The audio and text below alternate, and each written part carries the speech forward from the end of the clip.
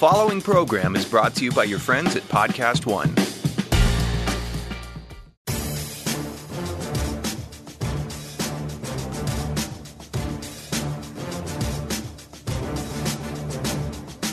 Welcome to RJ Bell's Dream Preview. Weekly winners from his Wise Guy Roundtable. Broadcasting from the pregame.com studios in Las Vegas.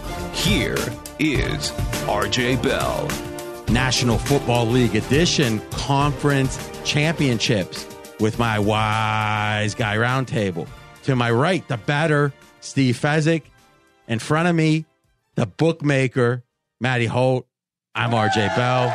And guys, 2 games left of the Super Bowl. We got the whole team here. And we are breaking down, this is right, the 11 biggest factors in each of these 2 games. We're doing it systematically. And at the end, we should have some very clear props or totals or bets, or at least at minimum, you're going to have some nuggets to consider as you make your assessments on the games themselves. Maddie looks a little bit like Rocky Balboa, let's say after Clubber Lang in 3, a little punchy, but he's here. Got to appreciate that. He was wavering a little by text. I said, we don't want to disappoint the fans. He said, I'll be there no matter what it takes. Then he put LOL. I'm not sure what that meant after when he put the haha, but he's here. Let's get to it. First game, we're going to go with the Vikings and the Eagles. Right now, Vikings -3 with a little extra juice. Line opened up more towards 3.5. It's moved towards the Eagles. All right, let's start with our leaner likes, and then we'll fill it in. So, Fez, leaner like on this game? Like the Eagles. I know we said the look-ahead line on this game was going to be 4 to 4.5, but I think the Eagles outperformed how we thought they were going to do last week, and the Vikings meltdown in the second half was disappointing. Had to have to be concerned about them going forward. So do you actually downgrade the Vikings? I downgraded them by 0.5 point, yes. Wowza. All right, so high level, Maddie, leaner like? Lean Philly. Lean Philly. So this is a tight call for you. Yeah. Okay. All right, let's go through our items. Let's look at, and we talked a little about it, last game, recent games. So Fez I don't really judge Minnesota harshly at all, because my thinking is it's against Drew Brees. It's the first playoff game. Zimmer had been 0-10 straight up in playoff games since 1996. So to me, it's a situation that the fact they came back is more telling than the fact that and remember, it wasn't just that amazing play. If the Vikings would have been a little smarter, and again, I think when it comes to clock management, I feel a little comfortable giving strong opinions because it is pure logic to some degree. But to me, when they ended up kicking that 51-yard field goal, which was the third last score, right? There was another score and another score after that. Is if they would have just ran the ball twice instead of passing on second and third, they probably would have picked up 3 or 4 more yards. It would have been an easier field goal. Minnesota would have burnt, or the Saints would have burnt their last time out, and they would have been another 45 seconds off the clock. I mean, at that point, they probably win that game at that point. It's good to see you breaking down the X's and O's and the game management. Not RJ. X's and O's, right? Right. It's the game management. It's like Madden style, logic if you're playing, the video game. But to me, if they had done that, we would have left saying, wow, what a comeback. They were tested and they came back, right? Absolutely. My biggest concern was Case Keenum. He's in the friendly confines. He's at home. He's up 17-0, and he made 2 critical mistakes in the third quarter. And it's so funny how if the narrative is a guy's not a good quarterback, any mistakes he makes, that's what we point out. But if he's a good quarterback, we point out all the good things he did. Fair enough. I mean, what quarterback has a perfect game? Well, when you're up 17-0, it's a lot easier to have a clean game.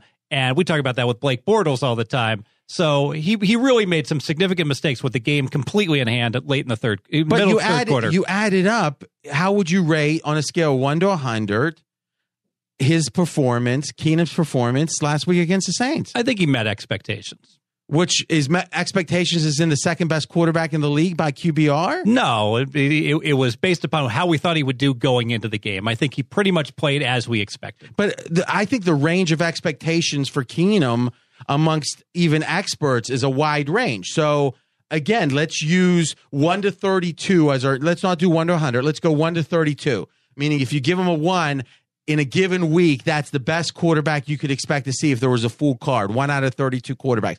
Give him a 32, he's the worst. Give him a 16, he's average. What ranking 1 to 32 do you give Keenum last week? 11. Okay. Pretty good. Pretty good. All right. So net, and then we're going to get to Maddie in a second. Net, you still downgrade the Vikings, even though, I mean, it just seems so weird. Don't you give them a lot of credit for being up 17-0? Yeah, but I thought their defense was so good that I would not have envisioned that they'd wind up giving up a 17-0 lead, even if their offense stalled at that point. Their defense was not as good as I had expected. That second half kind of shocked me, frankly. What defense is good against Breeze playing that well? Well, the Saints, when they played a really good defense, they've been held to 20 points three times this year. I'm not talking about that. I'm talking about what was on the field that day. Drew Brees was playing at another level. He was, and he converted those 4th and 10s, and you can say that was Brees. Are you going to blame a little bit on the Minnesota Viking defense? Maybe a little bit of each, but maybe it was just Brees really rising to the moment. Okay, Maddie, same question to you. What did you do with the Vikings power rating wise?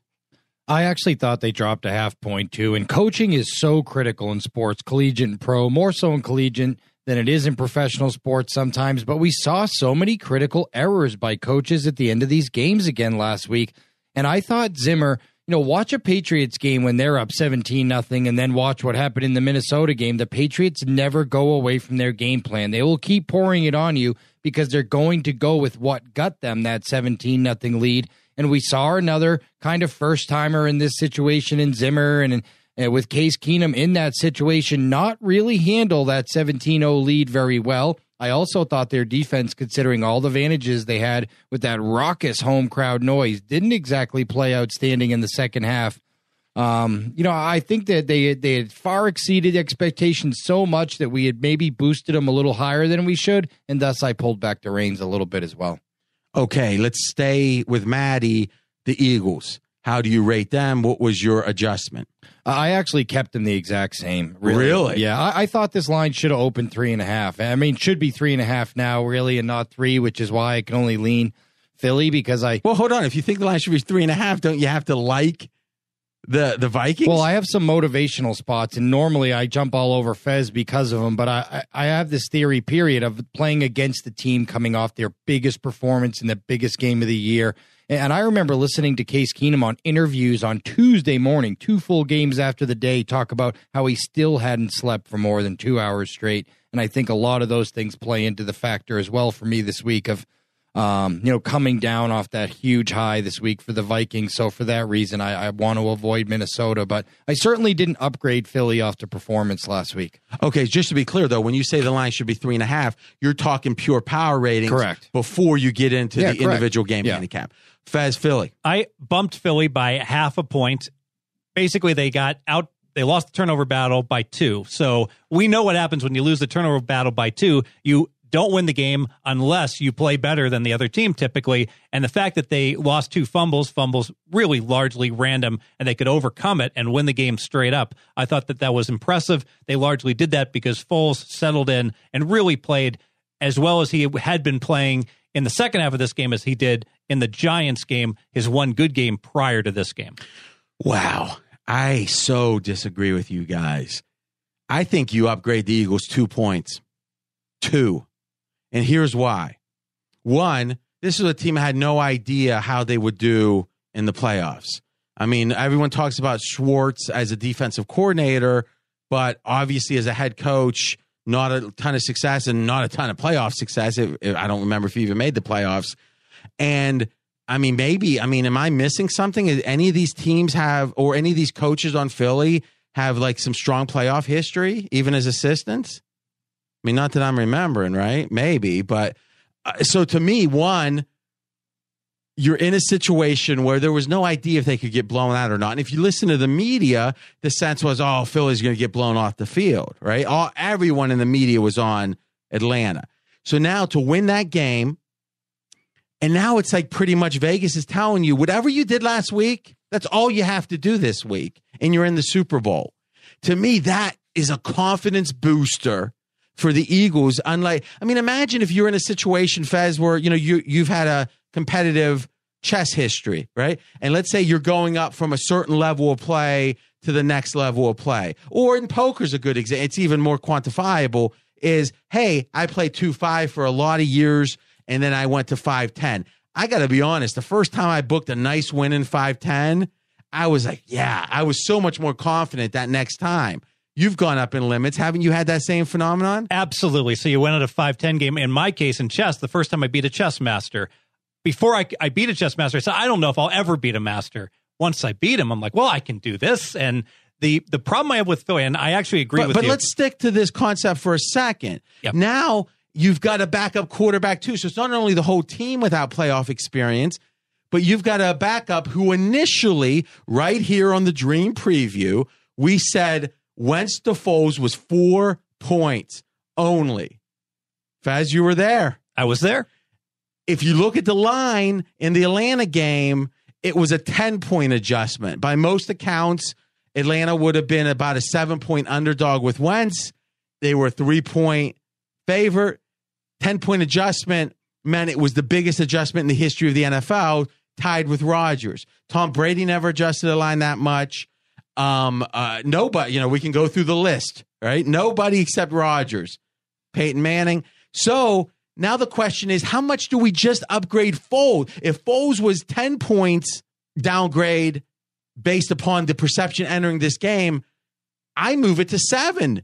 Yeah, let's bring Wentz back in. So the Eagles with Wentz, I would have 8 points better than an average team. And you may well be right, RJ. I was thinking about making the Eagles 2 points better than an average team. So that's a 6-point downgrade. Remember, I got to downgrade Foles a little bit for his performance, which has not been as good as we expected. But remember, that baseline of what you expected was only a 4-point downgrade. So let's agree to this. The line should have probably been Atlanta 1 last week. Do we agree? Instead of 3. Agreed. Think 2 points of premium on it. So let's say that 10 points of adjustment was really 8 points of adjustment because there was 2 points of premium that just didn't make sense. So if you initially thought 4, then it moved to 8. Now where do we move it to? Probably, you're right. Probably should be 5.5. Here's my problem. Which would be a 2.5-point upgrade. And well, here's the problem. Here's why I can't upgrade him that much. I've got him. I had him 1 point better than average team. I'm willing to go to 2 points better. Make a 1-point adjustment. The reason I can't go higher, RJ, if they're 2 points better than an average team, if I set a season win number for them, Foles is going to be their quarterback all year long. That means they got to be a 9-win team. And I just don't believe they're a 9-win team with Foles at quarterback during the regular season. But you thought they would be a 9-win team when you only made the 4-point adjustment. I did. So, Maddie, let me ask you this. You were here on the same podcast, if I remember, when Foles was a 4-point downgrade from Wentz. Where did it go entering last week, and what's the adjustment now? I think it's also a combo in the Atlanta game. So let's consider the fact that Atlanta was also red hot and a very public team coming off the Super Bowl appearance from last year. So the whole adjustment going into last game wasn't just Foles from Wentz. It also was some of Atlanta being too highly upgraded. Agreed. But if we agree that, let's say, the true line was close to Atlanta 1. Or pick them. Or even pick them, let's say. Well, I think everyone agrees that the Eagles would have been about 7 with Wentz. I mean, I've talked to a lot of people about that. Maybe 6.5, maybe 7. Yeah. So let's call it a 7-point adjustment to pick them. The true line of last week, let's say. So, and we thought it was 4. So we're still down. At that point, we were still 3 points downgraded with Foles based upon our initial thoughts. Did Foles play? I would make the case Foles last week played as well as we thought he would, entering his replacement of Wentz. Like when you had him as a 4-point downgrade, wasn't that what you expected? He met expectations of what we expected his first initially. Game. Yeah. So that means you got to move at 3 points? Well, no. Absolutely not, because you've only got one data point. Oh, we're going to blend it. Okay. Yeah, you got to you got to count. He only scored 10 points against Oakland, RJ. But it can't be 1/6 if it's a 3 points. If that data point was the truth, 38% for the most recent data point. Okay, so then at minimum, it's like it's 1.25. Yes. And didn't the Eagles defense play better than you expected? Yes. Yes. So now they gave up 10 points, and those were 18-yard drives. Absolutely. Much better. So if Foles himself gets upgraded 1.25 points, how much does the Eagles defense get upgraded? Half a point, because So it's now only we're one game. Now we're at 1.75. There you go. But you said a half. But even with these minor, I actually think it probably should be a point. But even with these minor microscopic adjustments I've made versus a significant adjustment, that still lands me power rating wise significantly on the Eagles in this game. All right, so that's a good adjustment or a good segue. Our second major point we'll go over in each game are the power ratings. So, Fez, are you going to make an adjustment to your power rating right now? I am. I'm going to make the Eagles 2 points better than an average team. That moves them up to the number 10 team in but the just NFL. to be clear, the 2-point adjustment is a half point more. So you've got Philly +2. You've got Minnesota +6. So 4 points better on a neutral for many. What's the home field for Philly? 2.5. 2.5. So we're looking at the line should be, not really caring about key numbers for a second, the line should be Minnesota -1.5. Correct. And you might even want to give Philly 3 because you've got a dome team. I know they're in Minnesota where it's 0 degrees, but you got a dome team having to play in the elements, and that's historically not been something that dome teams have been successful doing, including the Detroit Lions.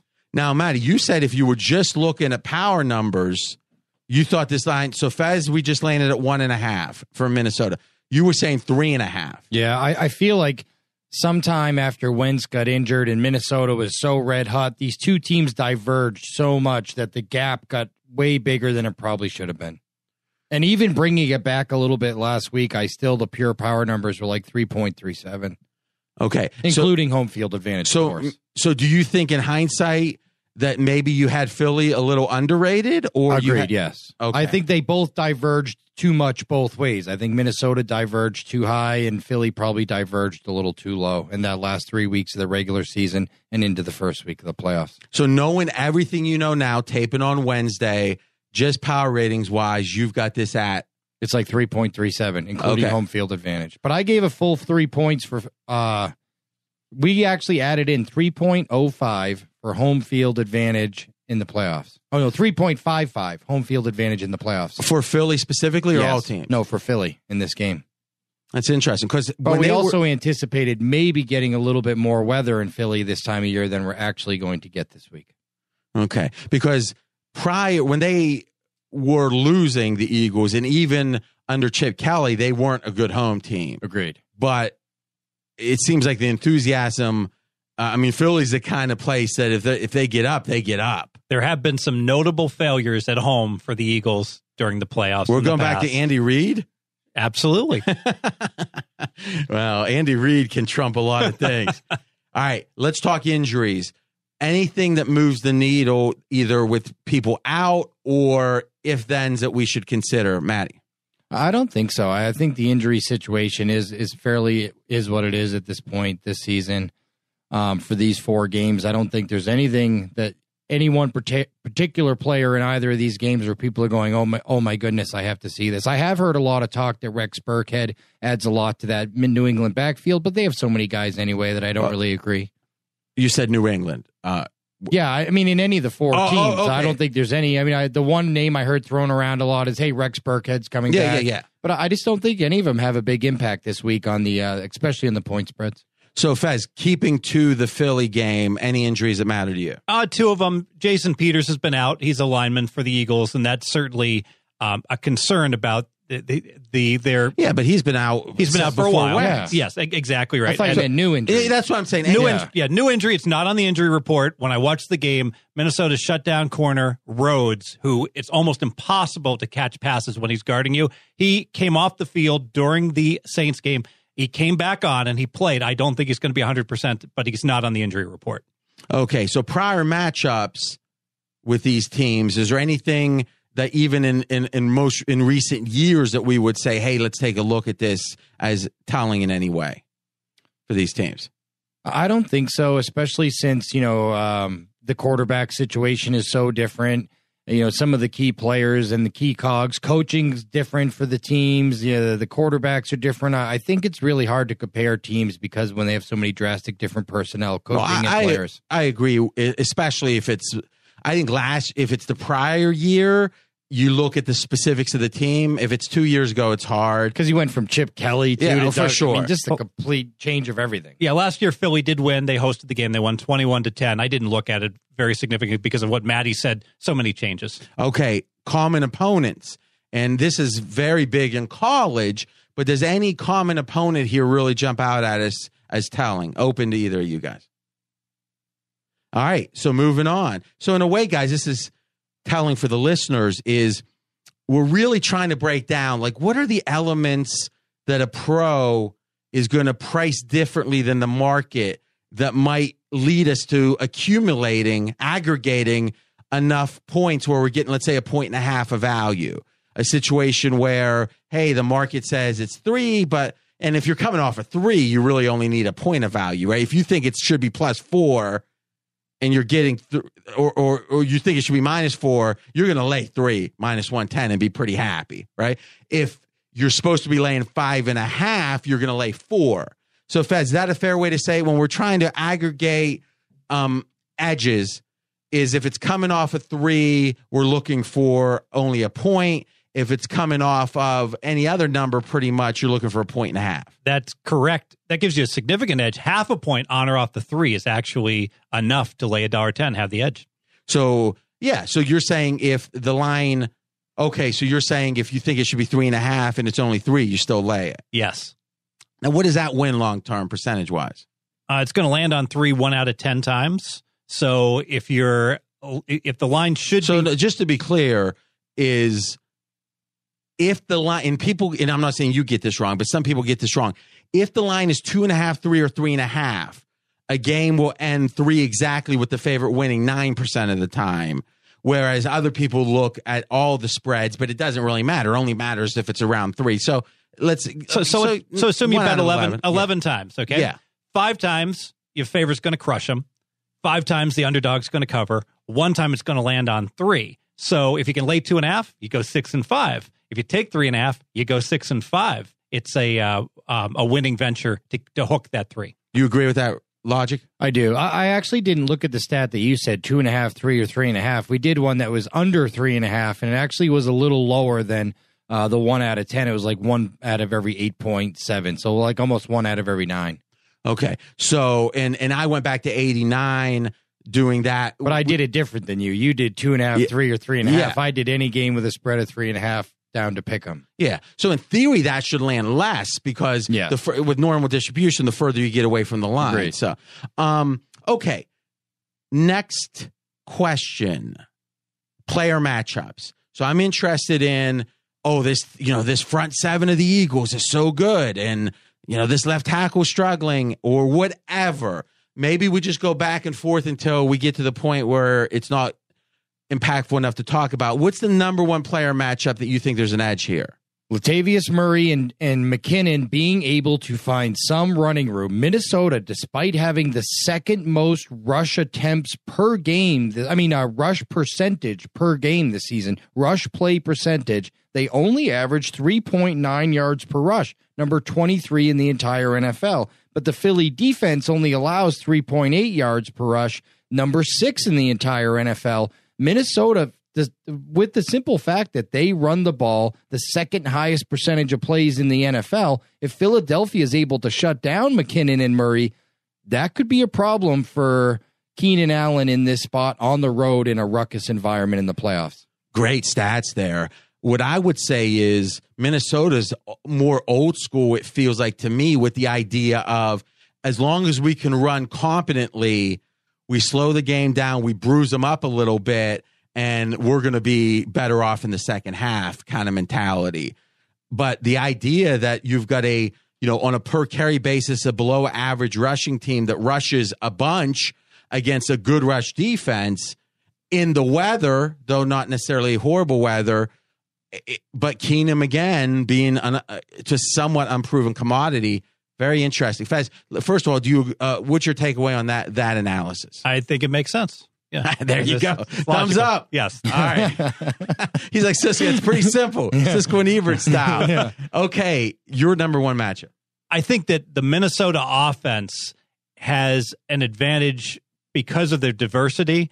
You've got two wide receivers, Thielen and Diggs. So this is actually this is saying, yeah, you might be right, but I'm not sure it matters. Well, here's why I don't think it matters. The fact that they've got four receiver options for Keenum. They got both wide receivers average over 50 yards per game. Elite tight end and Rudolph. You got Rudolph, he averages 50, and you got the running back averaging 50. So because of that, that's going to present some real matchup problems for the Eagles defense. You can't just take away someone. We saw that against the Saints. But don't you think those options shrink a little bit if you can't get the run game going at all and it's 3rd and 7 or 2nd and 9? Absolutely. And they also shrink if the field conditions are not good. And I think that those field conditions in Philly did not look good against Atlanta, and that may well slow these receivers down this week.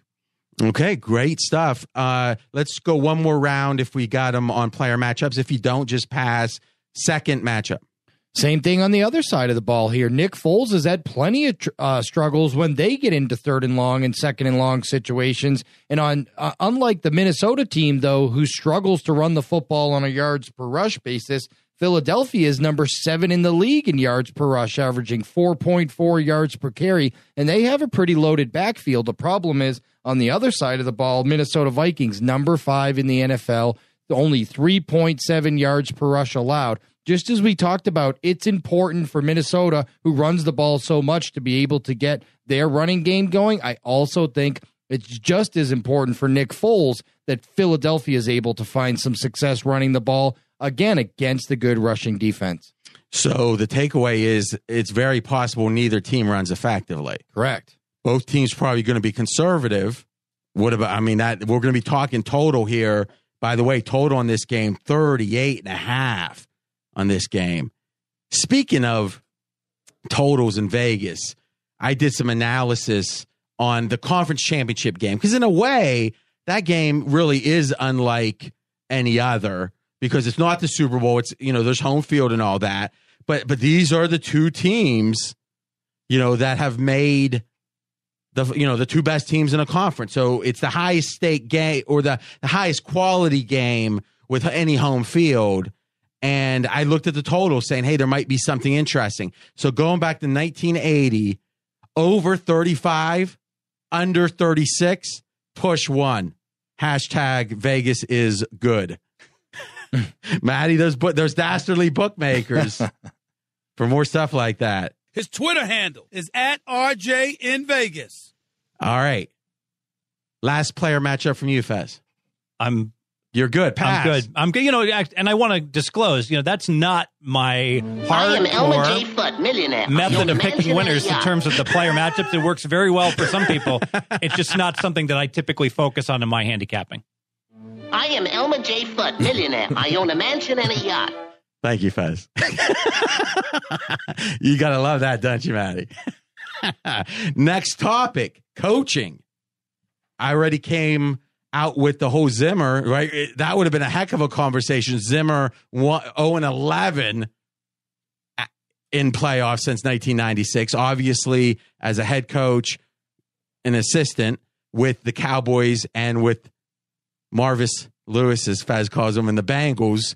So you could say, oh, well, it's not his fault. Well, I don't know. Right? So, Fez, how do you handicap the coaching? I give Zimmer an edge. I like both coaches. I rated Zimmer the number 2 coach overall, but that might be a regular season rating. You bring up a good point with all those playoff failings and the lack of experience that I need to lower him. Of course, Peterson doesn't have that playoff experience either. But, one thing I really like about what Peterson does is he's got these analytic guys, Ivy League guys, that are telling him when to go for it and the decisions to make, and they're aggressive. And I certainly like that quite a bit from any coaching staff. Well, keep in mind, too, with the Philly coach is you've got Mike Lombardi, former GM with the Browns, right-hand man for Belichick for a while, part of the Ringer network. And he was saying that this Philly coach is as bad as any coach in the league, like the whole year. And then he kind of did mea culpa, as they say, saying, well, you want a playoff game. I can't, I've got to back off a little bit. But how much of that is him genuinely backing off, and how much of that is that, hey, I'm getting so much heat and it doesn't feel like it's really defensible, so I want to stop this conversation. And the irony is that, correct me if I'm wrong, I think he's the only recent new head coach that has succeeded in the NFL the last couple years. Well, McVay. I mean, what do we call success? Yeah, right? McVay has been very, very good, obviously. But, just being candid about Zimmer, Maddie, I don't know if you heard this one. I don't even think I tweeted this one yet. If you go back to Zimmer's first game as a coach and you said, I like the cut of his jib. I mean, look at the success with the Bengals. I'm going to bet blindly on the Vikings every game. In 4 years, now this is not counting last week, which, again, we can talk about the sportsbook ramifications of that in a second. 44, 19, and 2 against the spread. 4 years, 70%. The second best team, the Pats, are like 62%.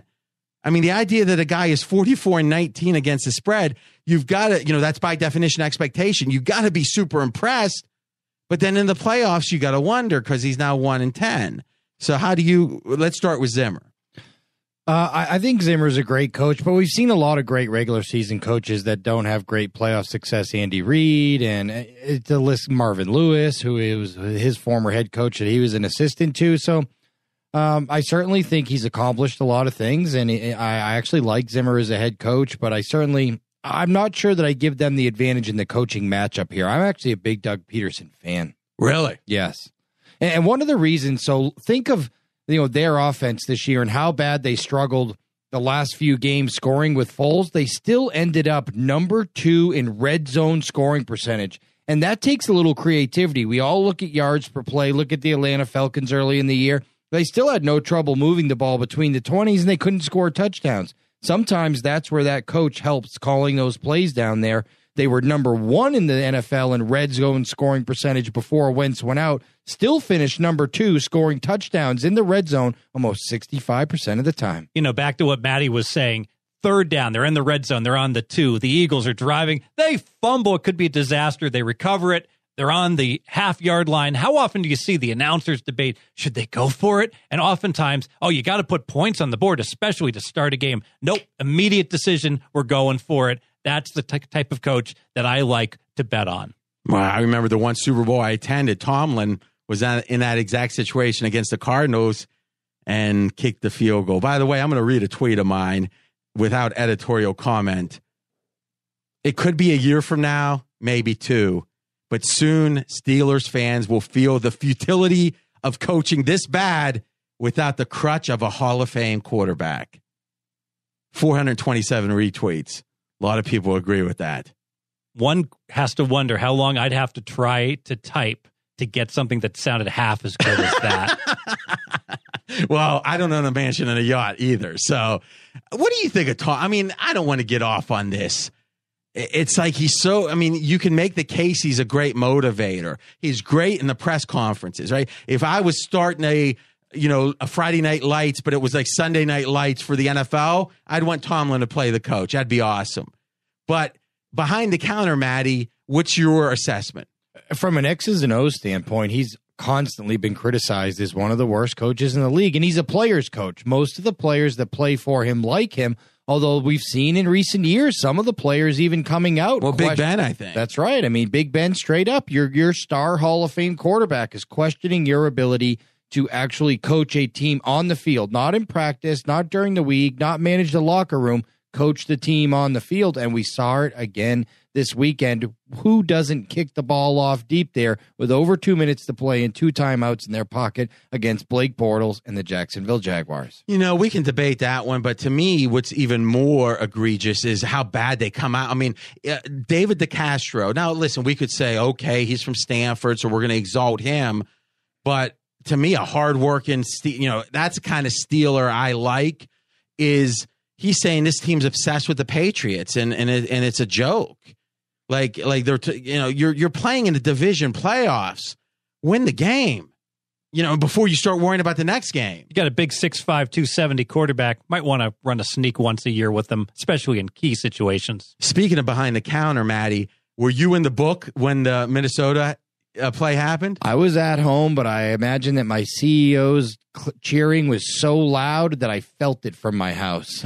So this was my 2 tweets on this, and you can tell me if CG Technology, your vice president there, if the action agreed with this. So my first tweet, million swing. If Vikings kick and make extra point, nearly every Minnesota bettor wins. Kneeling resulted in most Minnesota bettors losing. I think that's, if you just look at line movements, that's pretty undebatable there at 6, almost all Minnesota, not that there weren't some action at 6, but most many bettors win. And then looking at pregame.com, you go to the game center and you can see the cash splits on every game. We had, I'll be interested in this because we always talk about how much our action is with our sources compared to yours. We had 1.98 million, so just a smidge below 2 million on the game. What was your action on the game?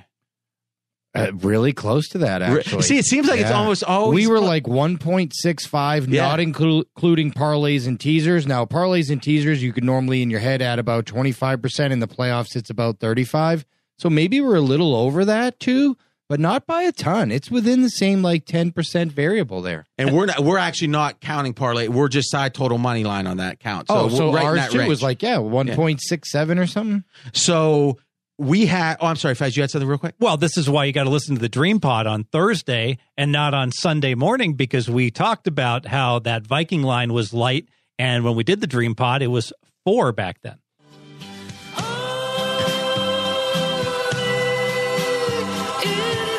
I mean, who's going to argue with a guy with a mansion and a yacht, right? You just 2 super contests and a mansion and a yacht. You just say yes. And Game of the Year winner with the Minnesota Vikings. Oh, we're going to talk about that. So, Maddie, our split, and you get the cash split, the only place on the internet for free, up at pregame.com, 63% of the cash on the check on the Saints. So on the spread bets? Yes. No, that wasn't. So on spread bets, we were overwhelmingly one-sided on Minnesota. But on money line bets, we needed the Saints bad to cover the spread. Oh, okay. But on money line bets, we were completely one-sided on the New Orleans Saints money line. So it had one of those Super Bowl feels. They bet the crap out of the underdog on the money line. They laid the points. That's why Minnesota went from 4 to 6 on the spread, was because they were laying it with Minnesota on the spread, and they were taking the big plus money with the Saints on the money line. Saints winning the game outright was going to be a disaster for us. Minnesota winning, but not covering was the absolute best result for us, and it got home.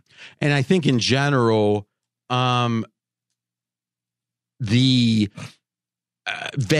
again, you guys take big bets, but when you get this deep in the playoffs, it's still mostly public money, right? When you at the end. Yeah, we didn't take any bets over 100K. Our biggest bet in the game was 100K. So I think in general, Vegas over-the-counter type betting is going to be a lot squarer than anything online. So it kind of makes sense that there's more Minnesota there, I think. So, yeah, I felt, and Fez, let's talk about it. We have a new rule here. There's a moratorium on any bad beat stories from you for let's say till the start of next football at the soonest. I think that's very fair. Somewhat fortunate to get there with the Vikings last week. Somewhat fortunate, he says. I mean, how were you watching it? I was. And you had the money line. I did. And it was a big release up at the site. You've had a great football season. What's your record this football? 61% for the year. And I gave out early in the week the Vikings minus the 190 on the money line. So we got a good number. But you know what? In order to cash, a good number does you no good. You got to win the game. So how did it feel?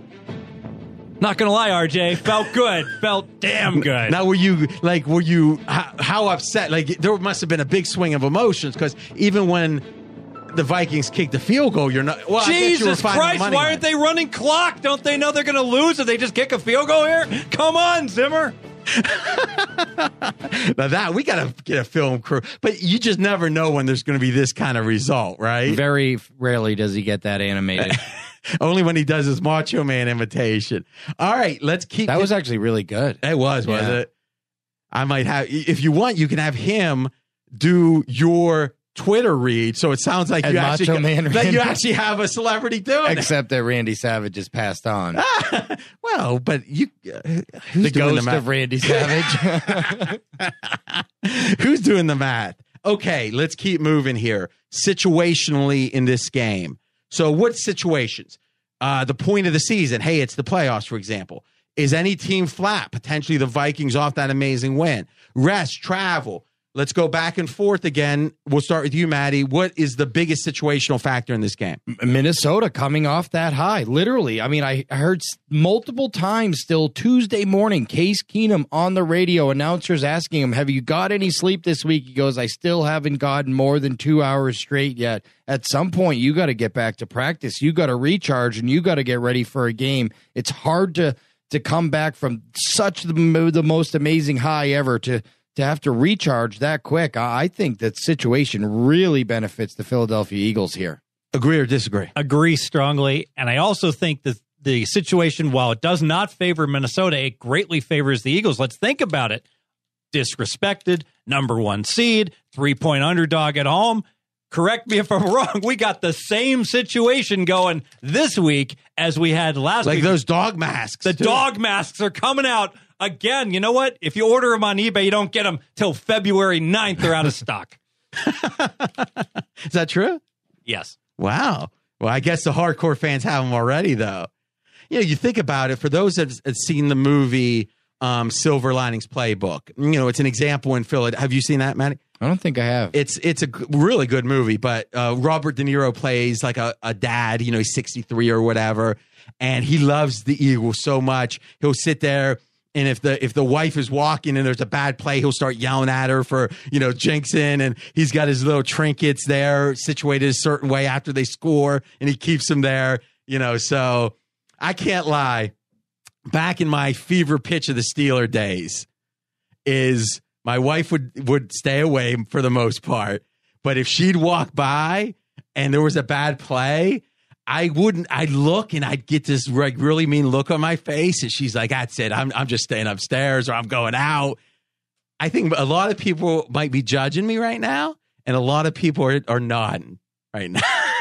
I think there's probably some combination out there, but those Steeler days, Tomlin took care of that. Now it's all right. Do you agree the Eagles benefit, Maddie, from the dog roll, the repeat of last week? Everything. I think it's a combination. We talked about diverging paths here. We have one team as fired up as could be, to the Fez's point, feel disrespected. They've embraced that role as underdog as well as we've seen any team really embrace that role. And on the other side, you have a team coming off this unbelievable momentous high that, if the facts are true, Case Keenum probably hasn't been getting his normal rest, his normal recharge. I think that really the situational here definitely favors Philly in a big way. Any other situational, rest, weather? I mean, we talked a little about, we're taping on Wednesday, not as big as a factor as we expected. You know, one factor I wanted to bring up was the home field. We touched upon it, the Eagles' home field, but what's the flip side? What's the disadvantage of the road team? You know, the Vikings, they're a little bit phony. I dug into their schedule. They only had 7 road games this year. RJ, you know that because when they played Cleveland in London, that was one of your biggest bets of the year, betting the Vikings on that neutral site. So in their 7 true road games, they've actually only outscored their opponents on an average by 2 points per game. So let's summarize this. When they play on the road, they are 2 points better than an average football team. That is not good enough to beat the Eagles, and that includes the ill-fated Hundley game in Green Bay. They won 16-0, where Hundley looked like a high school quarterback. So Steelers beat them 26-9. Minnesota on the road beat Washington 38-30. Minnesota on the road beat Detroit 30-23. Minnesota on the road beat Atlanta 14-9. That's a nice win. Minnesota on the road beat lost to Carolina 31-24. So I look at that margin and I'm thinking, wow, that's a Pittsburgh, Washington, Detroit, Atlanta, Carolina is a hellacious 7 games. Yeah, but those are their 5 games against good opponents, and they got outscored by 4 points. You excluded the win against the Bears at Chicago by 3 and the win against Green Bay by 16. Okay, so Chicago. So I looked at the 5 games where they were comparable, playing, you know, playoff type teams, and that include teams that were, you know, Washington and Detroit that didn't make the playoffs. And Minnesota has an underrated home field too, which, I mean, there's a other side of the coin element when you have an underrated home field where you're usually you're overrated on the road because people don't realize the advantage you've got at home in those games. Exactly. And think about that final pass to Diggs. That's the type of pass that a dome team completes, the precision that's required to hit that pass. You don't complete a pass like that in a bad, choppy field conditions. Okay. Good stuff. And weather, we're not overly worried about. 40s, 7-mile-an-hour wind. Yeah. Next one, trends. Now, I'm going to start with the trends. I've got, I did some more analysis in the conference championship games. So favorites in conference championship games since 1978, 44 and 32 against the spread. So 58% just playing the favorites, 44 winners, 32 losers. I think that makes some sense to me because you've got max motivation and that you've got an elite, at least one elite team. So, we're going to talk in the Patriots game about how the playoffs, how double-digit favorites now, it's on the cusp of that, but double-digit favorites have covered 8 in a row now in the NFL playoffs because, again, you don't have to question favorites' motivation. So, in general, though it's a smallish favorite, I do like that. Now, road favorite, now this is interesting, is with home underdogs. Home underdogs in the first 2 rounds of the playoffs are exceptional. And I'll pull up those exact numbers. But in the conference championships, home underdogs are 6 and 8 against the spread. So now we can say, I'm not sure what that all means because it's, only 14 games. But just to be clear, in the first 2 rounds of the playoffs, home underdogs are 29 and 1 against the spread. 20 winners, 9 losers, 1 push against the spread. Conference championship round 6 and 8 against the spread. That's home underdogs. Okay. Any other trends, systems, anything we want to be looking at here? Nothing. Okay. Next one, market signals. All right, Maddie, you've got the biggest VP at the biggest bookmaker in Nevada.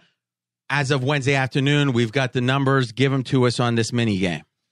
So as of right now, 3 times more dollars wagered over the counter on the Minnesota Vikings. No surprise there. We expect to get the public money on the Vikings. They're riding that high. Everybody is talking about them. One of the things that's interesting about this game that we don't talk about a lot is when you start getting to the conference championships and the Super Bowl, not just the Super Bowl, but conference championships as well, you get people that haven't made a bet all year to make a bet. And why would someone come out and bet one of these teams this week? Because everyone they heard at work is talking about the Minnesota Vikings. Did you see the Vikings game? Oh, my God, did you see that play? Now someone who may not have made a bet otherwise but is going to this weekend, they go to the book to bet their $20, $40, $50. It ends up on the Minnesota Vikings. I expect that we may see more public action on the Vikings than we thought. I thought this was going to be a huge pros versus Joes scenario, and most of the sharps are on the Eagles, but we took a $25K bet from a fairly sharp guy today who doesn't always give me the most insight, but he's always happy to talk. And I said, why are you on the Vikes? It seems like all the sharps are on the Eagles. He said, simple. Atlanta was -3 last week, and Minnesota's better. I said, all right, thanks. That was my first thought, too, to be honest with you. And again, I'm probably moving towards leaning to the Eagles because I do think that win for Foles is a big upgrade. But I agree. I think the Vikings are much better than Atlanta. The question is how much better is. If you guys are right that Philly only got upgraded a half a point in your mind, I don't see how you like Philly here because the Vikings are significantly better than the Falcons. Well, how much better are you going to make the Vikings? And here's the problem. If you make the Vikings too high, how good are the Patriots? But you've got them 2 points better in your power ratings. Than Atlanta? Yeah. Yeah. So, and I'm the line, comfortable so 3 with that. becomes 5. Well, the 3 was just a mistake. The 3 was clear. If we went back in our time machine and said, let's replay that game, what are we going to make that line? Probably Atlanta won. Yeah. But I agree. But again, I mean, it's complicated. You're right about that. So really what I'm hearing is, in general, pros on Eagles, Joes on Vikings. You think, and I think that whole idea, they're a team of destiny. I think the public thinks like that. I think you'll get a lot of Minnesota action. But like you said, it's not all sharps on Philly. There's some sharp action on Mini also. Yeah, I think the sharp action, while it's definitely going to favor Philly, is going to be more split than people think. And I think this line may head back to 3.5, and it could be the public driving it come Sunday. And I'm confident it's staying right on the 3. But what I think is going to happen is that the sharp books, the pinnacles of the world, if you like the Vikings, I think you're going to get -3, like lay 102. But in Vegas, so you think it's actually going to get down where it's like 2.9's the line at the sharp books like Pinnacle. But in the Vegas books, I agree with Maddie. I think it's going to be like 3.2. You're going to see a lot of -3, lay $1.20 at the stations, at the coast type of properties. And remember, guys, when we talk about market signals, there's things like line moves, and we've talked it's gone from 3.5 to 3. There's things like we call it the penny lean. If Pinnacle's one way and the square shops are the other, then it's telling you something. So right now, and again, this is up at pregame.com in the Game Center, and this is Wednesday late afternoon. It's Vikings -3, -102 right now. And right now at a Bovada or a sportsbook.ag, it's -3, -115. Looking in Vegas, at the coast, it's -3, -115 on the Vikings. So really what you're predicting is happening right now. So do you think it keeps going and those that disparity grows? Or? Yeah, absolutely. I think it magnifies because the public is going to storm the windows at properties like that. And frankly, it's difficult to get down last minute. You can't do it on the apps because the limits on the apps in town are very low. You got to physically be there. Except for CG, yeah. And you have to physically be there to bet. And let's face it, there's long lines right before kickoff. It's no lock. You can even get through the line or have your brother or whoever bet the game for you. No messenger betting in Vegas. No. I mean, a guy like you, it's all peace and love, peace and love. Peace and love. No messenger betting from Faz. Come on. All right. Wink, wink. Let's see here. Let's talk consensus. So you go up to pregame.com, go to Game Center, go to consensus. As of now, 292,000 in action. So about 1/10, probably 1/10 of what it will be. Maybe a little bit more than that. 65% of the cash on the Eagles.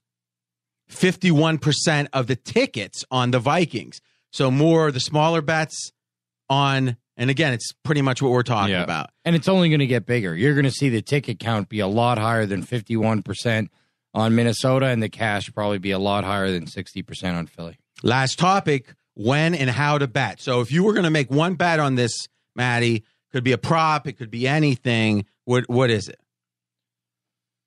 I know that totals under 40 have performed so badly, but I think these defenses in here pretty much neutralize each other a lot, and I didn't bring the prop sheet, so I'm just going to take the under 38.5. So you might be able to tell from his tone. I wouldn't feel like there's too much confidence on that one, but there is a lean that way. Fez, what's your number one right now? Again, it's early. I think because both the games went over last week, Brad Powers very unlucky to lose his under. You could ask him about that. We don't want to hear any more on the New England Patriots. But because think about it, you very small sample Brad's new theme song. on Sunday. 2 games go over the total. So what does the public just see? High scoring, especially that Jacksonville-Pittsburgh game. What are they going to want to bet? They're going to want to bet over in these games. I agree with Maddie. Both these teams are looking at this and saying, you know what? Let's not mess this up. Let's not turn the ball over. Let's protect the ball. I expect it to be very conservative. So along with Maddie's under 38.5, which I agree with, I think you can go under 19 in the first half and under 7.5 for the first quarter. Throw a unit on all of them. I expect it to be 3-0 at the end of the first quarter. Okay, guys. Game 1 over. Boys are going to stretch your legs. We got one and only one commercial break, and we're back with the Patriots.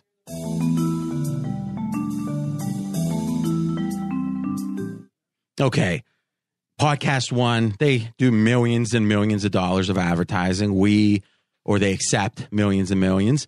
And we are part of the Podcast One family with Adam Carolla. And BetDSI is an advertiser with Podcast One. They've been in business over 20 years, paying winners, A+ rated on the review sites. And listen, one of the things we stress is if you can get a good, solid extra out, it helps you win as much as anything. That extra out where you can, let's say in the Vikings game, be laying 5 instead of 5.5, it can make all the difference They've got an easy-to-use mobile playing interface, and BetDSI offers, during the football, odds on everything, the props, the live in-game betting, and then even beyond the football, the other major sports, politics, reality TV. Use promo code DREAM25 and get $25 free wager just for registering. And if you decide to deposit, you get a 200% bonus match on your money. I personally know multiple people who play and recommend BetDSI. So go to betdsi.com and use promo code DREAM25 and get a free $25 wager on the house and 200 extra bonus, a 200% extra bonus, even better when you deposit. That's DREAM25 to get your free wager and start playing today. Also, a sponsor with Podcast One, TrueCar. Here are some useful car tips you might not be aware of. A coffee filter and a little bit of olive oil can clean your interior. I'm never going to try that personally, but okay. Removing excess weight from your car will improve gas mileage. Okay, so I guess what they're saying is they don't want any carpooling. Well, I don't think so, and you can place your key fob on your chin to increase its range. Weird, right? Well, here's another tip for you might not know about. TrueCar also helps people get used cars. That's right. TrueCar isn't just for buying new cars. With their certified dealer network and nationwide inventory of nearly 1 million used cars, you'll enjoy real pricing and actual inventory and a simpler buying experience, whether you buy new or used. With TrueCar, users can see what others paid so they know if they're getting a good deal before buying. They're also more likely to enjoy a faster buying experience by connecting with TrueCar certified dealers. When you're ready to buy a new or used car, check out TrueCar and enjoy a more confident car buying experience. Small print at the bottom. Some features not available in all states. But listen, check on it. If it's available in your state, you're getting all of the benefits of TrueCar. Next game, second game, Pats, Jags. Oh, those Jags. Listen, I'll be honest with you, though. It felt like I had the almanac from Back to the Future, right? Had Eagles best bet last week and Jags money line. How do you do better than that, Fez? Plus 280. I just don't know why you didn't parlay them together. I got a lot of love. I'll give Twitter credit, and especially I think we've gotten a better class of Twitter followers with our Dream Preview listeners, because when we lose, they're not happy. But when we win, you get a ton of love. I mean, we all do. Matty, not as much because he misses weeks here and again. But the consistent ones, Fez, like you and I, and again, you did miss the 1 week when you had the phantom cough. Remember that? Yeah, but that was college, not NFL. And people know my absolute best sport is the NFL. So you're admitting that it was a fake cough. It was a little under the weather. All right, let's go through our 11 factors. A little quicker this time because we've gone through the concepts first. So recent game, Jags, obviously, Pats, obviously, both very impressive. Takeaways, Matty. Yeah, New England, to me, they're the epitome of what a team does when they're up 2 scores. They just keep pounding on you. They never stop. Up 28-7 in the fourth quarter, throwing the football, and that is why people have confidence in laying big numbers with the New England Patriots, because, they're not going into the prevent and handing the ball off every play as soon as they get up 2 scores. I thought that was a nice, friendly reminder last week. Jacksonville, to me, it's the same old, same old. What a great front runner. But think of this stat. The number 1 team in the entire NFL in terms of red zone touchdown scoring percentage is the Jacksonville Jaguars this year. I mean, they've done an unbelievable job when they actually do get down there of scoring touchdowns. They just don't get that. They're average in terms of how many times they do get down there. But when they get down there, they punch the ball in. Well, listen, we talked about this last week. Very applicable this week. Blake Bortles with the lead, passer rating 103. trailing, passer rating 66. And one thing Belichick and Lombardi talks about this, he likes to make you play left-handed. He is going to take away the thing you like best. Can you win with your second thing? And people might say, well, why doesn't everyone do that? Because if you do that, sometimes to take away that best, you've got a double team, and then you're leaving yourself exposed. But Belichick believes, and again, this is from books, this is from Lombardi. I don't know Mr. Belichick, but it seems that Belichick believes very few teams can win left-handed, as he likes to call it. And, you know, you saw him do that to the Rams, and that in really that first great coaching. We forget, or at least we don't think that much about that Rams win as a 14-point dog in that game? Historic win. I mean, that was he took away, the greatest show on turf. Marshall Faulk. He neutralized Marshall Faulk in that game. He will make Blake Bortles beat the Pats, and that's not a bet I want. Fez, we're talking most recent game. Yep. And by the way, you've started drinking full sugar Mountain Dew to pick up during these pods, and I think it shows. I'm having one right now. Beautiful. We're going to bring a beer maybe for the Super Bowl. No, we don't want that. Maybe at the very end. We don't do any editing, so we wouldn't want that. We would not want that. I'm just kidding. Not alcoholic beer, of course. So some O'Doul's, I believe. Oh my God!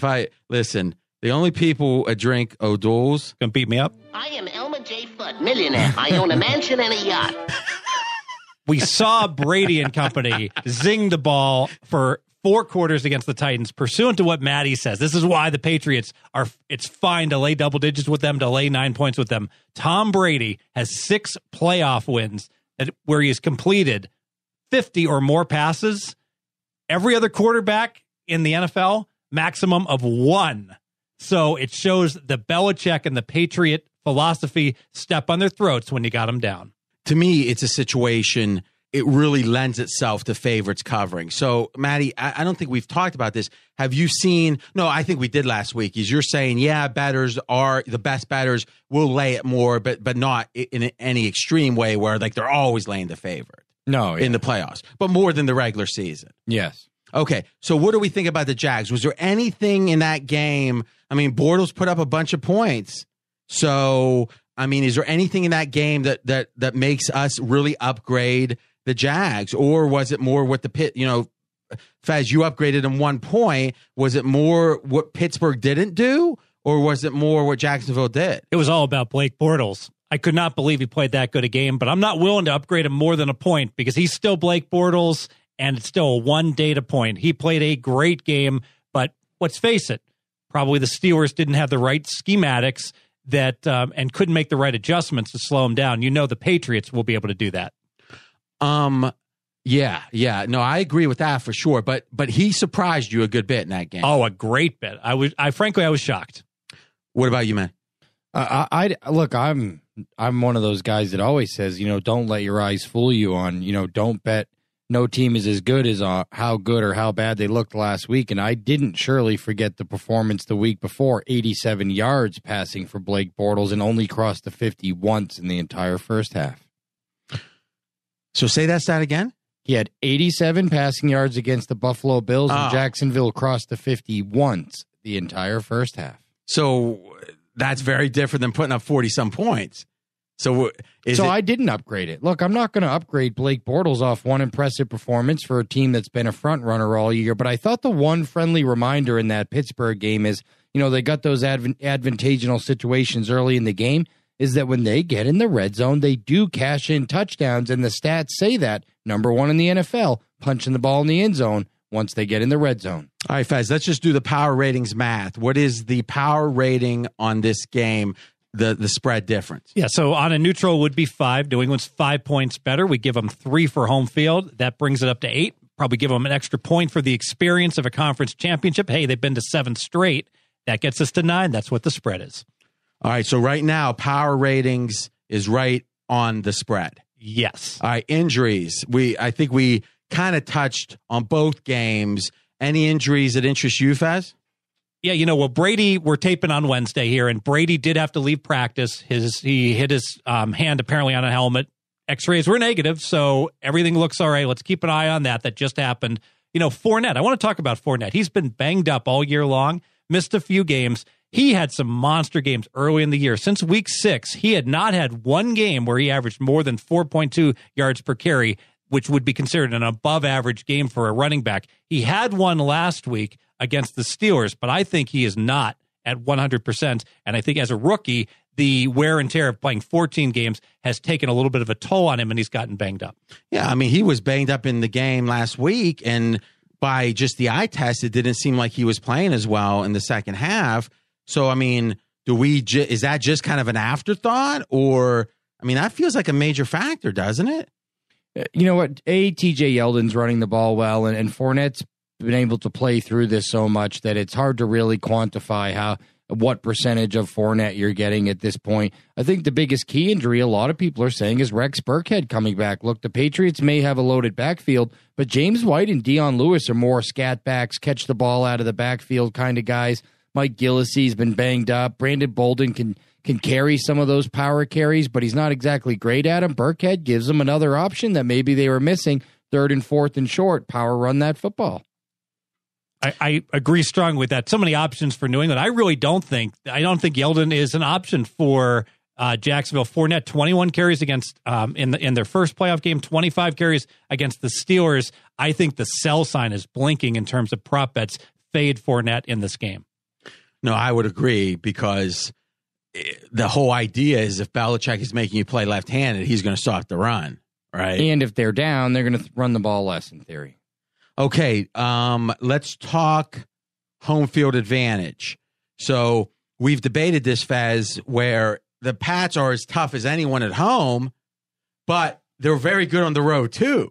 So the question is, how much advantage do they get?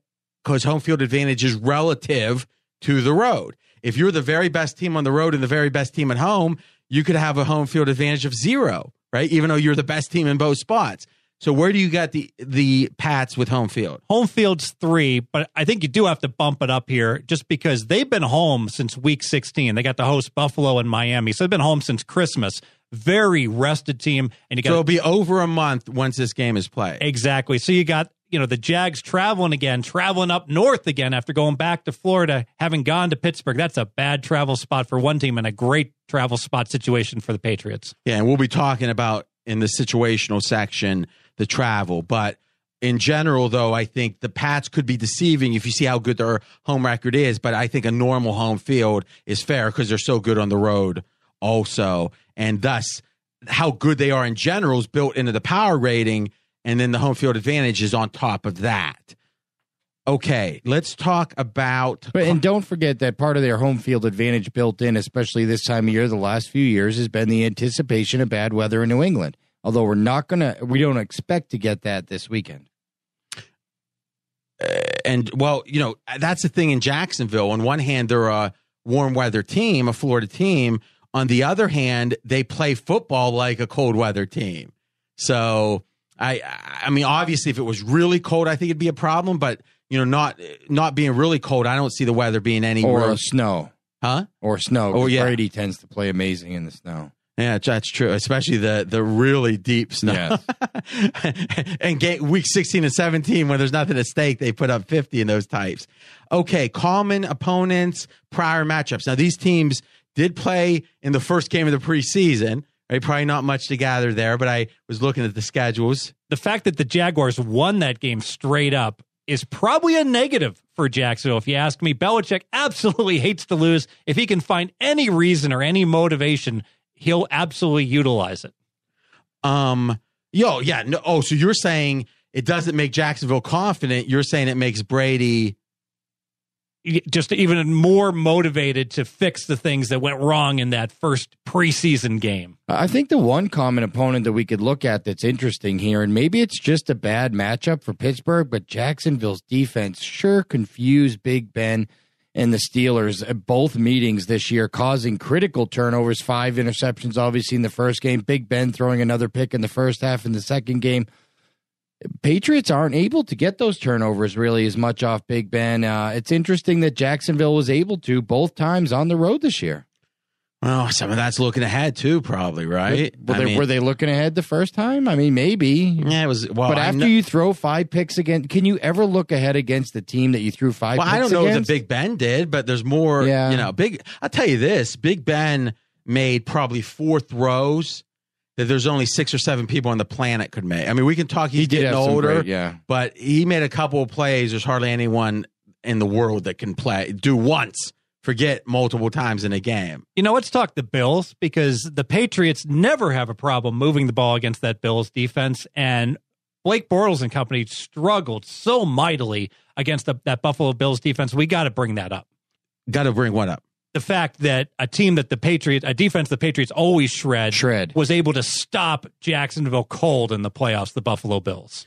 But you're the one that was making the point about how the wind was so bad and you got to pretty much throw that game out. No, I said the wind was 20 miles an hour. I don't throw the game out. The fact that Bortles is unable. So 20 miles an hour is, I mean, in a given NFL Sunday, the stiffest wind's like an average of 14 miles an hour. Like that's the war. If you go down the weather report, usually 13, 14, 15's the windiest game, even at the end of the year. Oh, I would think on average there's one game that's like 20 miles an hour. All right, so so you're saying that was the worst game in a given full schedule end of the year. It wasn't a monsoon. What I'm saying is that Blake Bortles, so that's the bar now. Blake Bortles, this goes back to what you're saying, RJ. Blake Bortles does not handle adversity well. You throw adversity at the man and he crumbles like 3-day-old cake. No, I agree with that. And that brings up the idea of again, Belichick. Let's talk player matchup, same concept. Let's go, Maddie, first. What is the position group or player matchup that you think is most impactful? Well, I think the Jacksonville Jaguars, with that amazing secondary this year, have done a great job at actually shutting down receivers. But what they haven't done a great job, and we saw it again last week, Vance McDonald, 10 catches, 115 yards or something, is they don't necessarily do the best job at shutting down the tight end. Vance McDonald probably shouldn't have 10 catches and a buck against you. What's Gronk going to do tomorrow or Sunday? Agree or disagree on that, Fez? Agree. And I think that the Jacksonville defense is not the type of defense that gives the Patriots as much trouble as, say, a Minnesota Viking defense. A completely well-rounded defense that can put Brady on his butt is the biggest problem. But a defense that's got a great pass rush, a great secondary, not so good against the run, that has weaknesses. Belichick is the master at exploiting that. Look for a lot more running. He exploited the Titans' lack of pass defense by throwing 30 pass attempts plus in the first half. I think you're going to see a lot more running and a lot more very short passes to neutralize that Jacksonville great pass rush. See, but aren't you a little outdated with the Jags against the run? We talked about this last week. First 4 games of the season, they yielded 5.7 yards per carry. Is in the second half of the season, after they got Marcel Darius, 3.69. So 7th lowest in the NFL. So Maddie was just talking about, Philly's rush D and all that. It's like exactly the same during the second half of the season. So look for a whole lot of horizontal passing game to James White, to Dion Lewis, to Gronk over the middle. They will absolutely game plan to take advantage of what Jacksonville will give them. I agree, but I mean, are we sure it's going to be the run? I mean, because when you're saying that it's going to be the run, I'm going to say it's going to be the running backs, that he's going to get the ball to the running backs, and maybe he's going to have to throw to do that. All right. Any other player matchups? Any other unit matchups? No, not really. All right. Coaching. All right. Now, let's start. Belichick's best ever. Belichick in the playoffs. I mean, is it that simple? I mean, the Jags coach seems to have some respect, so we know that that Belichick's the best. It's like, where do we put the Jags coach? I would like to go back because I'm always fascinated by teams that have like really high. We just talked about Jacksonville being number 1 in the NFL in red zone touchdown scoring percentage. I'd like to go back and see what he was at Buffalo at that. Like when they got the ball down there, was he good at game planning, running plays in a tighter space and stuff? I think actually Marone's done a really good job with this squad on both sides of the ball. I mean, they know they have disadvantages at the quarterback position with Blake Bortles, and yet despite the fact that they have Blake Bortles as a quarterback, they're still number 6 in the NFL, 26.5 points a game, and their yards per game aren't terrible. They're still top 10. I think he's done a nice job of taking the advantages he has and really utilizing them. I think that's a great point, that we've often talked about, if you don't have a quarterback, I mean, you have a below average quarterback, you cannot make the playoffs. Jacksonville's one game away from the Super Bowl, and they don't have a quarterback.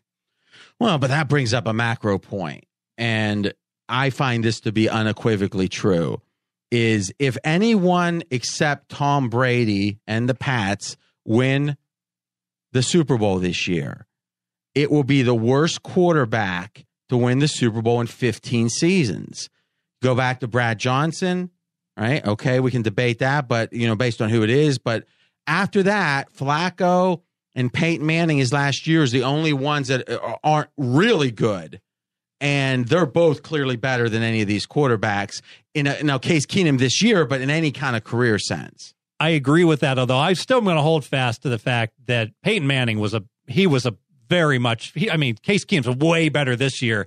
Peyton Manning, I think, what was it, like 11 touchdowns and 17 interceptions? Well, I don't it was want to debate horrendous. That. Well, yeah, except they won the Super Bowl. And it's the only quote-unquote bad quarterback to win it. Is it just a coincidence that it was Peyton Manning? Well, the guy that that knows when to call a draw on 3rd and 6. The play calling really maximized the rushing and the other aspects of the game. Plus just the confidence the team has because they got Peyton Manning. Again, if only one time in 15 years a bad, quote-unquote, bad statistical quarterback wins the Super Bowl, and it happens to be maybe the best quarterback of all time, probably there's some correlation there, right? So, but you're right. In the statistics, Manning had a horrible year. Now, here's what you got to realize. The Ostrich, Osweiler, played really well, enough to get a $50 million contract or whatever, and when he wasn't hurt, Manning replaced him when he got healthy. So Kubiak, a Super Bowl winning coach, said, I'd rather have Manning than the Ostrich, even though Denver was willing to pay like $42 million or whatever. So they thought a lot of Osweiler. And I think they stuck with Manning a little bit too much during the regular season when he was injured. He was healthier in the Super Bowl than he was oftentimes during the middle of that year. Well, and that's why they sat him, right? Absolutely. All right. I want to make a point about the coaching. I think that Belichick's greatest skill is his ability to take away your best approach to the game, your best style of football, maybe is the way to say it. And I think the disparity between Jacksonville running the ball and Jacksonville throwing the ball is probably one of the 5 biggest disparities. If you say, okay, take the run pass, the difference between a team's ability at one or the other, I think Jacksonville's difference, where it's a drop-off from the run to the pass, is one of the 5 biggest drop-offs. Well, they're number 1 in the NFL in terms of run play percentage. They throw the ball the least in the NFL, and they run the ball the most. That's the statistical fact. And when they do pass the ball, they're generally not great. So the point I'm saying is, if history tells us anything, Belichick's going to take away the run, which means if you're betting on Jacksonville, you're betting on Blake Bortles. Agreed. And I think, as far as a poor man's Jacksonville would be the Buffalo Bills. And New England always shuts down the Buffalo Bills and Tyrod Taylor. They put 8 in the box, and the Bills are unable to throw the ball. And I expect that they'll have a similar game plan here. Don't underestimate conspiracy theorists. Look out. The NFL wants New England in the Super Bowl. They do not want Jacksonville. That doesn't mean it's fixed or anything. But what it does mean, I think, is that they're going to let the New England cornerbacks get away with a little bit of aggressive defending of the wide receivers of Jacksonville. They don't want this to be a flag fest, and that's going to build right into put 8 in the box and just stuff Fournette for the New England defense. Here's what I would say. I cannot remember a game in memory, and I'm talking 20 years now, maybe you guys can tell me one, that the NFL has more at stake between who wins a conference championship game.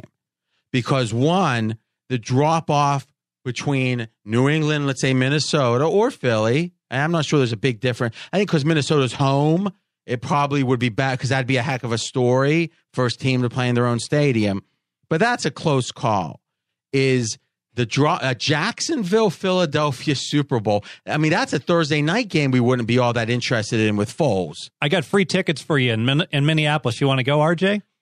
If it was New England and no, if it's Jacksonville, probably not. I'd go to Radio Row, so I'd probably do it. But the point is, now you might say, yeah, it's one season, who cares? But let's be candid. if you listen to guys like Richard Deitch or any of the media guys from Sports Illustrated, Richard Deitch, he has a good podcast. If you like the media stuff, is the ratings are down. I think it was 9% this year. And if you look versus, and that was the theory was last year because of the Trump phenomenon that, they were down last year because of that. But it's like 20% from 2 years ago. If no one's going to want to hear, it was a bad matchup. If the Super Bowl drops like 15%, which you would have the ratings, which you'd have to think it would. And there's debate on this because it's such an event. Maybe it doesn't matter because you're at the party or whatever.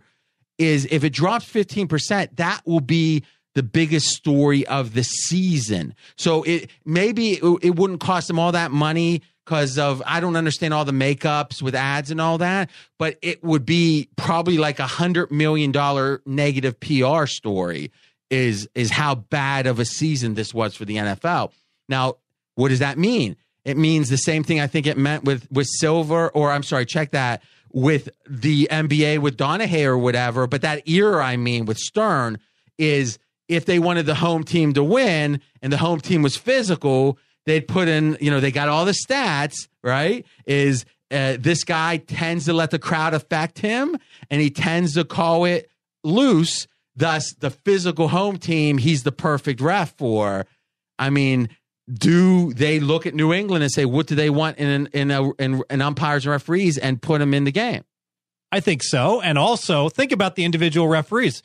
Say I'm a referee. The last thing I do before I board a plane for this game, my wife kisses me goodbye and she says, do your best, call all the plays as best you can. But if it's too close to call, whatever you do, don't throw the flag against Tom Brady if you truly don't know. It should be your tiebreaker because I don't think anyone who's saying that. My wife. Oh, well, but why would that be? That's what I would do if I was a ref. If I truly didn't know whether it was holding or not, it was too close to call. Why would your wife say? Why am I going to call a penalty against the Patriots if I really am unclear or unsure about what the call is? But why call a penalty against anyone if you're unclear? I'll call it against if it's 50-50, I'll call it against the Jaguars. Why? Because I could call it, I could not call it. Either way is correct. It's too close to call. So what's your motivation? My motivation is I'd like to work this game next year, and if it turns out, so you're saying you think there's pressure, the lead that you think that's what the boss wants, that mentality. I can make a type 1 error. I can make a mistake and call a penalty against the Jags. I can't make the type 2 error where I make an egregious bad call against the Patriots. But, that is, if you study and again, I'm no authority on World War II or whatever, but they often talk about, the Nazis was an extreme case, but oftentimes people that participate in bad things, and we're talking about really bad things now, obviously, they aren't always even told to do some of those things, but they think that's what the boss wants, right? And thus they do it. So it doesn't take an explicit, hey, we want you to be corrupt in this game, right? Because then you're risking billions of dollars. But it's like, hey, I think the boss wants this. And even if it's subconscious, it might affect you. So, Maddie, you're pretty much a no-nonsense guy with this stuff. Does the fact the NFL has more at stake in this game than any game in memory affect you at all in your handicap? Gosh, I want to say no, but it certainly has to be considered a little bit. Wow, that's big. I would love, and I'm probably going to be able to, bet who's going to get more penalties called on them. And I know these teams have comparable stats pretty close over the course of New the England's season. A little better. Yes. But not by a ton. 7 and 6, I think, on average. By a ton. So I would be I'd like to make a wager that Jacksonville gets flagged more in this game. All right, let's go to situations. Point of the season playoffs, obviously experience big advantage. New England. We've got 4 out of 5 road games. This will be for Jacksonville off their biggest win in, ever, decades. I don't know how to say it. It's one or the other. What are the situational biggest factors? That and the fact that Blake Bortles hasn't thrown an interception now in, I think, 2 straight games, and I don't think he's gone 3 straight in 2 years, or he's only done it once in the last 2 or 3 years. So the stats say he's probably due. In fact, the props are out. I saw him. Will Blake Bortles throw an interception minus 200? If he throws one early and they get behind, Patriots route. Fez, number one, situational. I think the big upset win on the road, and then you go on the road again, that is a terrible subset. you like coming home and being in a home momentum situation after pulling a big upset. The Eagles are in a similar situation like that, and they're home both weeks. This is terrible for Jacksonville. You come home, they have the pep rally, although not many people attended, off the huge win against the Steelers, and then you got to go on the road. They often talk about, oh, you're playing with house money. You know what my experience is? When I watch blackjack tables and guys are playing loose and fast after winning for an hour, they get crushed playing with house money. Are you able to play blackjack in every casino in Vegas? No. What percentage of the casinos got you barred? Only about 10%. 10%'s got you barred. Yes. But you hit, I mean, you don't grind too much, right? You just try to pick up a little spending money. I just like back count a double deck, scoot in there, play for 25 minutes. They say you want to get rated. I'm like, nah, I'm only going to be here for 10 minutes. And then I go ahead and get out of there. That sounded like a country song. Back count a double deck, scoot on. Yeah. Here's one for you, Fez, along your country. But I guess I keep a gambling, lots of booze and lots of rambling. Well, it's easier than just waiting around to die. That's true. I was trying to get a comp at the Hard Rock once, so I said, I'll go ahead and play for an hour and a half, enough to be able to go to No Booze and get comp. That didn't work out so well. I asked for the comp. They showed me security instead. About 5% of the listeners like, Towns Van Zandt, awesome. Poncho and Lefty. Willie Nelson, great song, written by Towns Van Zandt. Okay, Energy, 4 out of 5 plus off a big win. And we've got the Pats. They haven't been on the road for over a month. So, and I think that's huge because we talked about how old Tom Brady is. So here, he only had played 12 games in the regular season last year. He's 40 and a half. Having all those games at home, certainly a big plus to keep Brady relatively fresh, although we don't expect him to be as fresh as he was against the Titans. Trends in this game. So we've talked about big favorites in the playoffs. We've talked about favorites in general in the conference championships. Any other trends? Got one good one. Teams who score 40 or more in a playoff game, they usually win. So they win, unless they're the Steelers. 4-25 against the spread the very next game. Now, this makes sense. They're winning with offense, and they just have this beyond impressive offensive performance. The public loves that, and they go ahead and tend to react to that. And that's why we look at this line 8-9. We talked about the look-ahead line was going to be 10 to 10.5. Certainly, the odds makers reacted to them putting up 45 against Pittsburgh. You know, that's one of my favorite trends. I think somewhere you forgot to write down RJ Bell beside it. Oh, here it is. Per RJ Bell, and it's actually 425-1. Once again, it is RJ Bell. Got it, Fez? Now, RJ, this trend, of course, does not apply to your Steelers because you have to win the game when you score 40 points. So next year won't apply to them. Maddie's fade. You want a Mountain Dew, Maddie? No, not at this point. We'll keep plugging. Last question on situation. And maybe this is more coaching. Is there a Tom Coughlin factor? A guy that's beat Brady, beat Belichick in 2 Super Bowls. He's not a figurehead from all I hear. Isn't he in the film room? Isn't he helping with the game plan? I assume he's been really hands-on throughout this whole process, and he's been amazing with personnel. And I never realized how good maybe his personnel decisions were in New York, but they really were in the key defensive positions. They've been amazing what he plugged in Jacksonville. I think he's a big factor in this game. And let's face it, the Giants beat the Patriots because they were able to knock Tom Brady on his butt. So that will absolutely be their focus in this game. So we'll keep an eye on what the sacks total will be. And with as much as the Brady's throw the ball, maybe we go over 4.5 on the total sacks in this game, although it's probably going to be 5. At 5, I'll be on the sideline. All right, so say that explicitly again. The Patriots. When would you play the sacks? When wouldn't you? The numbers. I would play the sacks over 4.5. At 5, it's just a lean to the over. What money line would you expect at over 4.5? Probably like minus $1.30 I would play. I wouldn't go to minus $1.45. Yeah, I don't think it'll be any worse than that. You might even be able to shop around and get a quarter 30. They are called the Saxonville I know Jaguars. But it's still Brady, and they still get sacked. One of the top 10 and least sacked amount. All right, our 10th of 11 factors, market signals. So line move, penny leans, consensus betting. So let's start with the report from behind the counter, Maddie. What are we saying? So this is the only game where, obviously we use different sets of power ratings in our office that have different weighted data sets. And this is the only one where it's different. So over the counter so far, again, 3 times more dollars wagered thus far on the New England Patriots. No surprise there. But on account, which tends to be the sharper actions, it's fairly even. And I think that has to do with a little bit with the power rating disparity. Look, depending on the 3 sets of power ratings I used, including home field in this game, it was anywhere from 7.5 all the way up to 10. There's literally 2.5 points of difference, including home field and the power 3 different core sets of power ratings we used.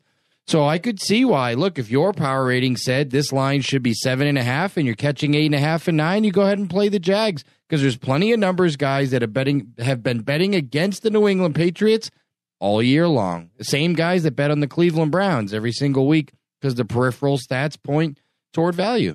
And we talk about this all the time, is the Patriots tend to overperform their stats. Correct. Year after year after year, where no other team does. But these guys are all broke, because what are the Patriots, 9-1-1 against the spread on their current run?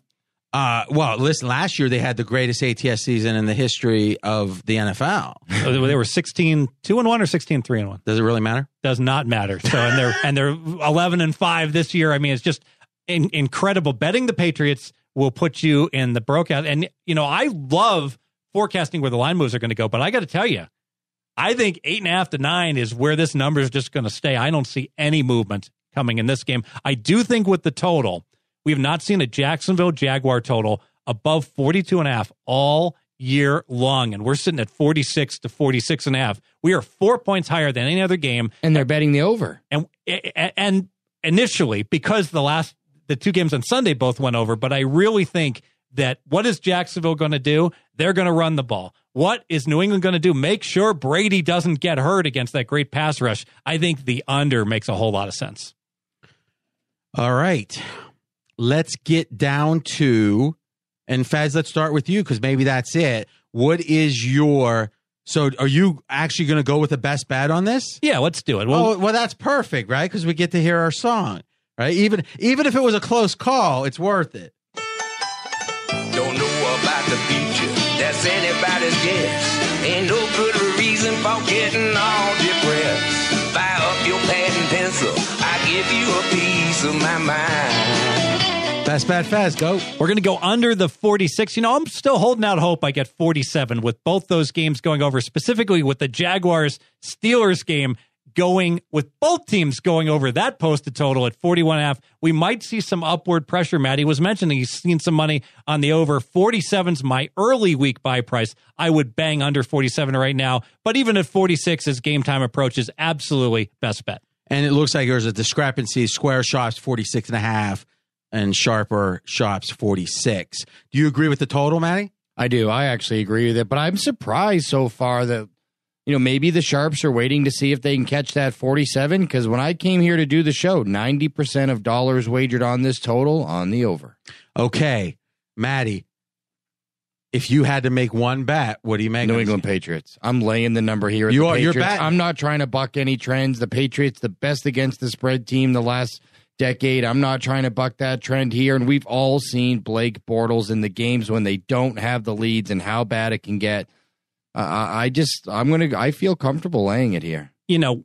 We talk about proposition bets, and one you might want to consider doing is the pleaser on this one.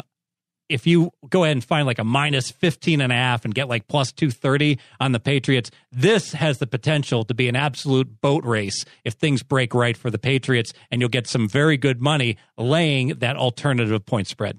All right, last thing, and I'm going to pose this to you guys because I'm going on. The schedule was to be on Adam Carolla on Friday. I think I got an email that might be changing that, but let me see here.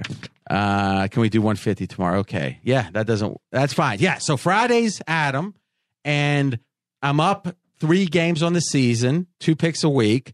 So I'm thinking I'm going with a teaser here, right? Because I don't want to force 2 picks.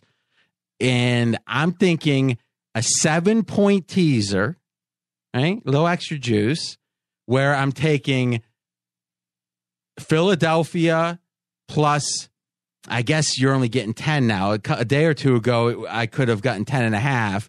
And then we're getting, obviously, New England at, -1, -2, however we want to say it. So, in the NFL playoffs with a 7-point teaser, what are you laying typically? Minus $1.40. Yeah, I was going to say you're going to lay at least 135 and there's a couple of shops in town, not CG, where you'll lay $1.50. All right, so let's forget the lay price for a second. If you had to tease these games, which way would you go? I would tease New England under 54. So you're buying totals points? I would in this game, because I don't think, even if New England's whipping them, I just don't know that Jacksonville scores at that point. I would buy New England under. I would buy double under. I like your teaser. It makes a lot of sense. You're doing the basic strategy. Especially at 38. I mean, at the 10.5, with a total of 38.5, you're getting 10.5. And we kind of like New England at 9, so we're going through the key number, the 7 and 3 basic strategy teaser. We're saying we think the Eagles line, you and I are, RJ, should basically be 2.5. So we're kind of teasing 2.5 up to 9, but we're getting it up to 10 now because the line's 3. We get that key number of 10. Plus, the coup de grace in all this is you're getting both the teams that I picked to go to the Super Bowl before the season even starts. So when I'm right about that, you're cashing your ticket. I am Elma J. Fudd. I think we're going to be cashing a ticket next week, though, aren't we? Which one? In 2 weeks? Which one's that?